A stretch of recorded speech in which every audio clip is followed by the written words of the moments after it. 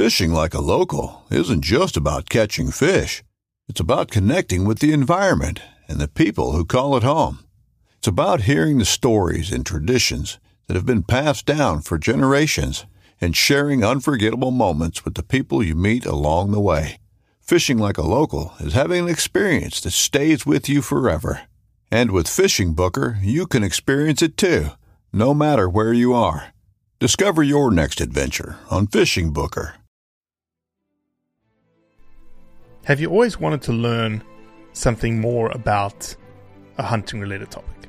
Or always wanted to say something to someone on social media that called out something related to hunting? Or even how to address a statement made by colleagues around hunting? You want to be confident in your response, but you're just not equipped with enough knowledge, facts, or questions to sound intelligent. In the next 5 minutes, I'll give you what you need. Short, sharp, information dense, and to the point. Here we go.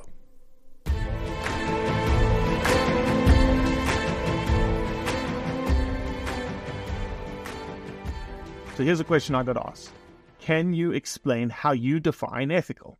So to ethics, I've been schooled on multiple occasions as it relates to ethics. And so I have to dumb it down for myself. I'm not into the whole differentiating between deontological ethics and other ethics. I leave that for much smarter people like Robert Conyers, who's probably going to comment on this video.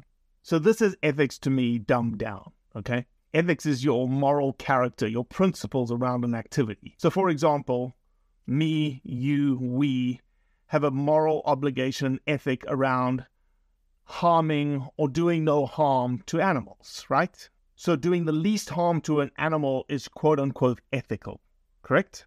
I.e., it's not ethical to be cruel to them, to maim them, to purposely injure an animal. That's not ethical. So to me, that's the foundation of an ethic tied to hunting, that you are looking to commit the least amount of pain as possible on that animal.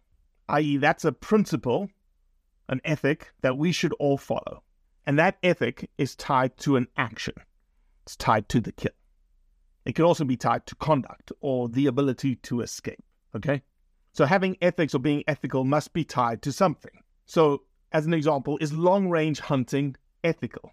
Does it kill with expediency and effectiveness, i.e. reduce the injury or maiming or cruelty done to an animal? Well, that answer is all based on opinion and preference.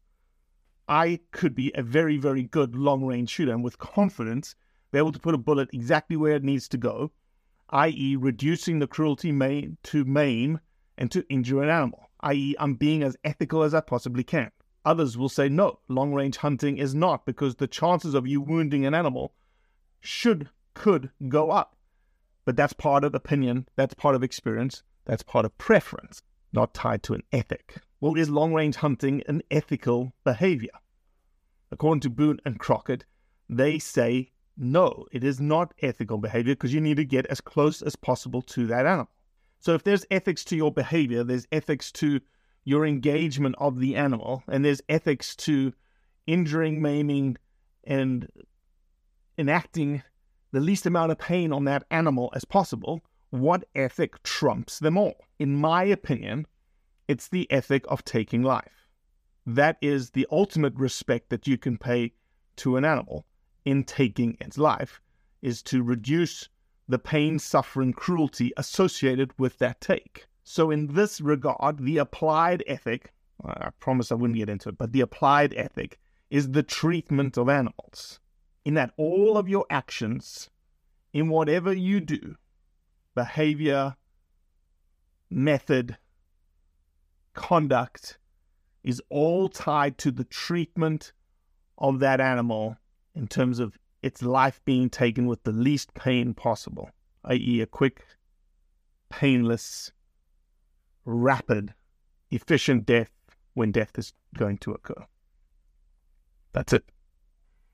That's my answer.